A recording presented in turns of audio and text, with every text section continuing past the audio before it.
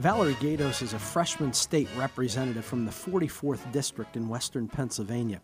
A small businesswoman, she hopes to improve Pennsylvania's business climate so that we grow and retain job opportunities all across the Commonwealth. I hope you enjoy our conversation. Welcome to Brews and Views. I'm Matt Briette, president of Commonwealth Partners Chamber of Entrepreneurs. I'm in downtown Harrisburg at the foot of the Capitol with freshman state representative Valerie Gatos. Valerie, good to be with you. Well, thanks, Matt. Thanks for inviting me to come chat with you guys. Well, I'm glad you're here. I'm glad you're in Harrisburg. Of course, I'm very excited to have you as a freshman. It's probably odd to be called a freshman once again after having so many years from our freshman years of high school, college, right? But you are a freshman. And with that are lots of fun things. But before we get to, finding out where the bathrooms are in the state capitol, I want to hear about little Valerie growing up in western Pennsylvania. Let's start there. Sure. Well, I grew up in a small town named Swickley. My dad was a dentist, and my whole family were a third generation Allegheny County resident. My dad was a dentist, as I said. He was a dentist to a lot of the mill workers in Ambridge. So I could say that I had the best of both worlds and got a lot of exposure to a lot of different types of people. And brothers, sisters, what was your family life like? Sure.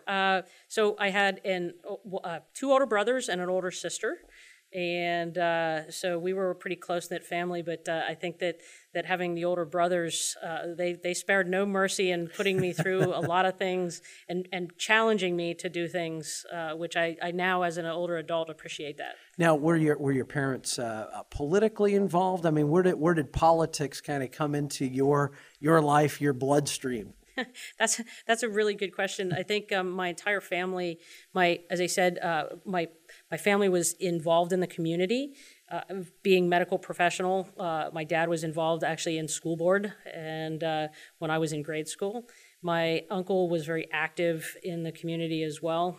He was a doctor. He also had mill workers as his patients and delivered tons of babies, a lot of babies at Swickley Hospital. And then I had another uncle who was he worked for the Ambridge Chamber of Commerce, created nationality days actually for the community. And then yet another uncle who was active in the community who taught at Robert Morris University. He taught theater and English there and involved a lot of people in the community into the community theater. So I think naturally I come from a family that really heavily engaged in the community. And would you guys say we were active Republicans or conservatives, or how would you characterize kind of the aura around the dinner table as you talked about politics? Sure, I think we were pragmatic because my mom had a retail shop. So my grandparents came to this country from Eastern Europe, so they were hard workers. I think pragmatic is probably the right word. I think that I carry that thought because one of the things that I've said on my campaign was that I've been in business 25 years and never is party affiliation a factor in doing the right thing. And I think I was brought up with that view of things. So where did you kind of become a Republican and conservative, and that became, that's where I identify my politics? Well, I think I identify as a Republican because I think that most Republicans are pragmatic and they're business owners, and I saw them as problem solvers. So that's how I grew up. But as I've mentioned before, that in Western Pennsylvania, I think people are hardworking, and I saw the people around me who were Republicans, and even those who were Democrats, they were also hardworking, and that's where my parents just identified as being hardworking individuals. Now, I know not long after graduating college, you went into business for yourself, and as you mentioned, you spent a couple decades as a small business owner. Your experience, I guess, from that side of things and observing politics.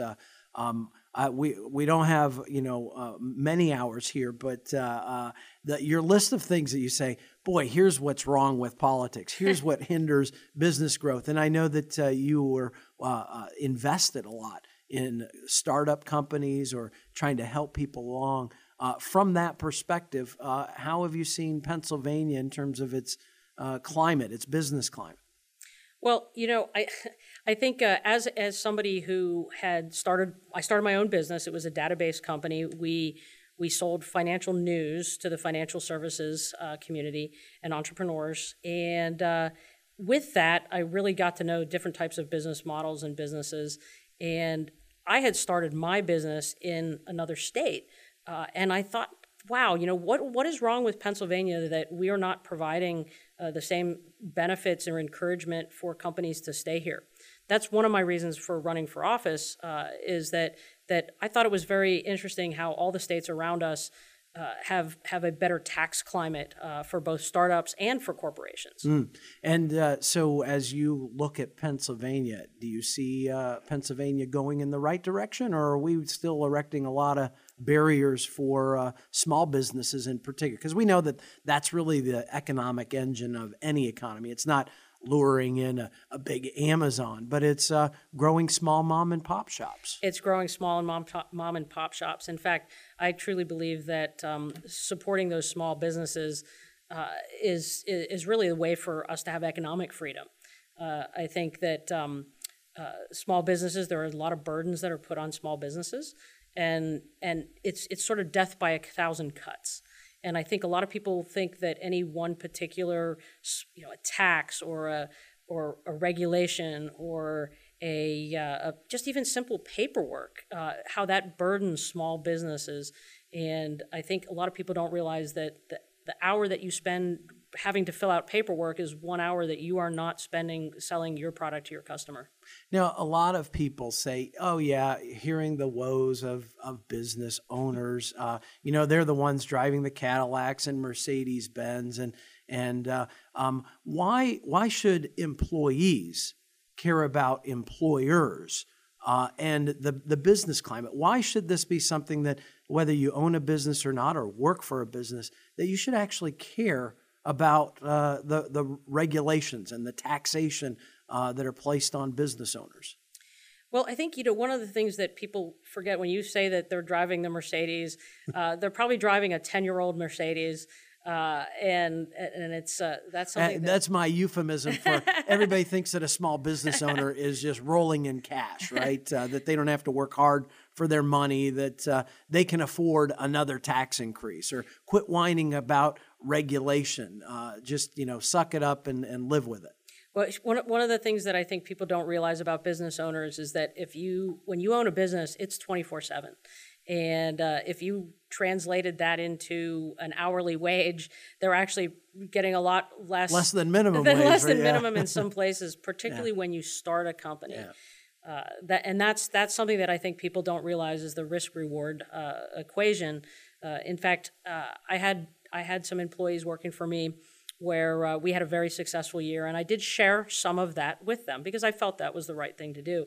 And one of the employees said to me, gee, boy, you're making a bulk of that. And I said, well, you know what? I would love to share that 100%.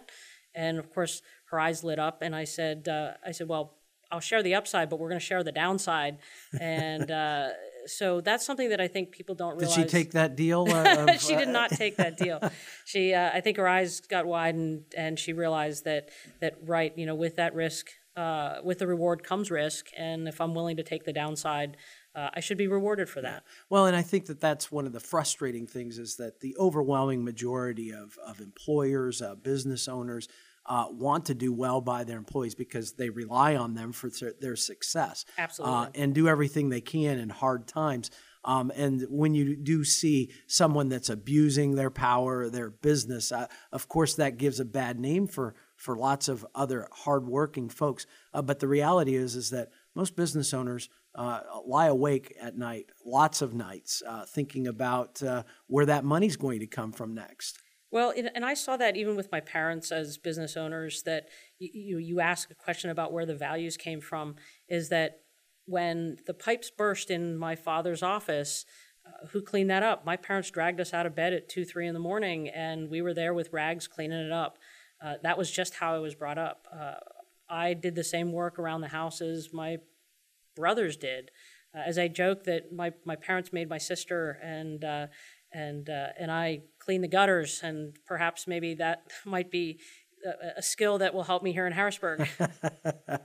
Yeah, we'll leave it at that. So I know one of the things, the roles that you played, Valerie, was as the director of the Pennsylvania Private Investors Network.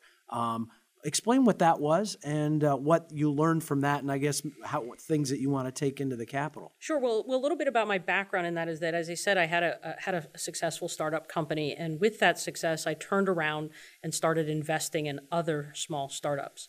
So that qualified me as an angel investor, and one of those startups did sell to Intel, which enabled me to invest in other companies for several years. And now I invest with a group called Hivers and Strivers. We invest in veteran-owned companies. So I do feel that desire to give back and help other companies succeed, because I feel strongly that that's very important. So I got involved in the Private Investors Network and something called the Pennsylvania Angel Network, which was an association of 18 angel investor groups in the state of Pennsylvania. And what's an angel investor for those that aren't familiar with the verbiage there? Sure. By angel investor, those of us who invest those small dollar amounts in early stage companies. Typically, it's under $500,000 pooled with a dozen other folks. So let's say individually we might put 50,000 or 100,000. Sometimes it's as little as 10,000. But that helps these early stage companies grow, get started. And that's what this investor network did. We put in collectively close to $18 million into these startups, working with groups like Ben Franklin Technology Partners and other independent investor groups. There's a lot of startups that came out of Pennsylvania as a result. And how is Pennsylvania doing in terms of creating an environment for the next guy or gal that has, hey, I got a better mousetrap, or technology, or whatever it might be? How is Pennsylvania doing in terms of fostering or encouraging that? Not by throwing money at them, but saying, hey, risk and reward, go for it, and the sky's the limit if you've got a great idea. So the education system, we have some of the greatest educational institutions, particularly in my district. We have Robert Morris University. We've got Carnegie Mellon that's in Pittsburgh, Pitt, other universities that some of the greatest technology folks come out of those areas, and throughout the state of Pennsylvania. But where we're lacking is those tax incentives. Pennsylvania has something called the net operating loss carry forward, which enables companies to amortize their losses over a period of time. So you throw $1 million into your invention, but you're not recovering any. You're not having sales or anything, right? Is that Correct. The idea? And so it's to allow them to recoup some of their losses on the front end. Well, and it's I wouldn't even say it's yes, recouping, but what it does is it enables to take those losses over a period of time. Okay. And that enables them to invest more money into doing more innovation. So Pennsylvania has the lowest cap in the United States on the amount that a company can take, and at $5 million, it is the lowest, and so and raising that would allow for kind of the risk and reward, a greater reward return. Yeah, and it would, because then you know that over a period of time you invest that money, you are going to be able to get it back, and that incentivizes companies to put that money in. Now, what's interesting about Pennsylvania is that not only do we discourage early stage startups with something as simple as that tax treatment, that once they make money and they become a large corporation, all of a sudden now we are the second highest corporate net income tax for these companies. So at some point, we hinder these companies from being built, and then once they get built, we then chase them away. Punish, yeah. And did you see that, where companies that you invested in, that they'd go, boy, the climate here isn't all that good. We're going south. We're going to another state that is more welcoming to our capital. Well, that's a very good thing to point out, that as an investor, I looked at companies and business plans from all 50 states. And there were some times that was a factor when the group had decided whether to put money into a company in this state versus another state. And then they realized that, geez, if this company is going to be successful, Pennsylvania just wants to take it away. And so you've been in office sworn in at the beginning of the year, New Year's Day actually, sworn in. Some of the things that have surprised you, maybe underwhelmed or overwhelmed in its surprises. Well, I think there haven't been too many surprises, and people here, there are a lot more people who are here for the right reasons than maybe perhaps that the media and the press would let you believe. And I think that there's a lot of legislators who are very well-intentioned, and I think that's a good thing. And so that's one of the surprises, perhaps, not what the media tells people. So as you look forward to this 2-year session, so you've got really 24 months of your first term in office, what do you hope to accomplish? What are some of the goals that you've set for yourself as a freshman legislator? Well, I think one of them is one of the goals is making sure that the legislature does not do further damage by tax increases or targeting particular industries. You look at a situation like where Amazon was coming into Pittsburgh and they offered Amazon almost $8 billion, that's with a B, billion worth of incentives. And they chose not to come here. So the question is why? We need to find out why and make sure that those things are either reversed or that we do not do any further damage that prevents companies from wanting to come here. Yeah, they chose states surrounding us, New York and Virginia, getting a fraction of the amount of money that at least we as in Governor Tom Wolf and other public officials were willing to try to ply Amazon to come into Pennsylvania.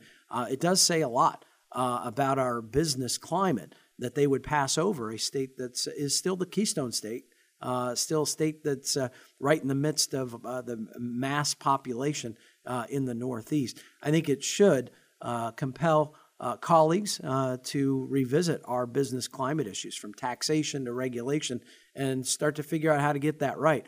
I'm afraid, however, that as we hear a budget address coming, we're going to hear more about, taxes that we need to raise, and one in particular being the natural gas severance tax. I know that that's right in your backyard with a lot of opportunity for energy development. What are your thoughts on that approach to public policy? Well, what's interesting is that you heard the governor say a lot of things about they're not paying their fair share. The question is what is the fair share and who decides that? The second thing is that a lot of people will say that we're the only state that does not have a severance tax. Well, but we have an impact fee.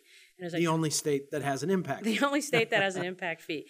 And I tried to explain when constituents had asked me when I was knocking on doors why that is. And I said, well, the impact fee is an impact fee. It gives money back to where the impact is occurring. And I would much rather have the tax come back to the community to repair the roads and bridges that are being the most impacted. I would prefer not to have the money go into the governor. It's a basic principle of pay for the government you use, right? And that is a fee that pays for the government they're using from roads, bridges, or the environment, right? Exactly. And so I'd much rather have it go directly where it's impacted than to go to clear across the state. So that's another thing. And then people say, well, don't you think that we should do what other states do? I said, you're right. I think that's a great idea. Let's look at what other states do, and we ought to do the same as other states. Let's start lowering. How about Texas? What does Texas do? No corporate income tax, no right. Personal income tax. I'm all for that if we trade that for a severance tax. That's what I consistently said is that if we can lower the corporate net income tax, so let's be consistent. And if we're going to be consistent with all other states, we need to look at these other taxes, which we are higher than these other states. Now, we know that Governor Wolf is going to be pushing for that. He's already signaled that he wants a severance tax on top of the impact fee, effectively. He's also talked about wanting to impose a higher minimum wage in Pennsylvania, above the federal minimum wage. What are your thoughts on that, particularly given your small business background? So that's one thing that I think people don't realize, that they say, well, companies can pay a little bit more. And the reality is having a parent that had a retail shop, had another parent who had employees, I had employees myself, I only have so much money that comes in to pay an employee. If I now have to pay one employee more, the bottom line is if there's 3 employees, now I'm going to have 2 because I need to take that money from somewhere. So that's, I think most people will say, tell their employees, do you feel lucky? Are you the one that's going to be the one that works? That's the reality, is that I can't pay for all the employees if I have to pay any single one more. Unless they're bringing in higher value, right? Greater production that turns greater profits, it's hard to just arbitrarily increase anybody's salary or their hourly wage. I know that that's what we hear from the small businesses, is that, look, we would love to pay people a lot more. But there's only so much I can charge for a slice of pizza or an ice cream cone, and that's who it really impacts. And then, of course, it hurts people trying to enter the workforce, because that's generally who we're talking about, people making the minimum wage, is that kind of that first job. I can remember making $3.25. That tells you when I was having my first job. And of course, thankfully, I didn't stay there. I produced greater value and would grow there. And that's where we see the marketplace. It rewards hard work and moves people up that economic ladder. Absolutely. Absolutely. So, Valerie, I know out in your area, we talked about the negative impact of the severance tax. I also know that there's a lot of folks looking for people to fill positions, particularly in the trades area. What are your thoughts on that? Yeah, we've got a lot of industry coming into the area, and in fact, you see signs all over that welders wanted, pipe fitters wanted. So there are jobs available, and we sometimes don't have the folks who are trained for that. One of the things that I have been very supportive of is expansion of the education for the trades. There's a lot of students who are forced to, right now, they're forced to go into college prep, and what we're finding is that when they choose not to go into college, they neither have college or a trade. So some of the things... But they get a lot of debt. They get a lot of debt, right? And that is problematic. But I think that the more things we can do to foster trades, one of the institutions that's in my district is the Pittsburgh Technical College. And they are doing a lot of courses in various trades, whether it be in nursing or plumbing or other technical skills. And then we've got other groups that, or the unions that come in and they actually do a lot of the trades. But we need to get these kids to go into the trades right away and have lucrative jobs. And that seems to be an area that I think there ought to be a lot of bipartisan agreement and opportunity moving forward. And hopefully we will see that. Well, it's good to have you in Harrisburg. We're glad that you're here representing a nice part of western Pennsylvania, the suburbs of Pittsburgh. Valerie, I wish you well, and I hope you can do great things in the Pennsylvania capital. Well, thank you, Matt. It's a pleasure to be here, and thanks for the opportunity to talk about my district.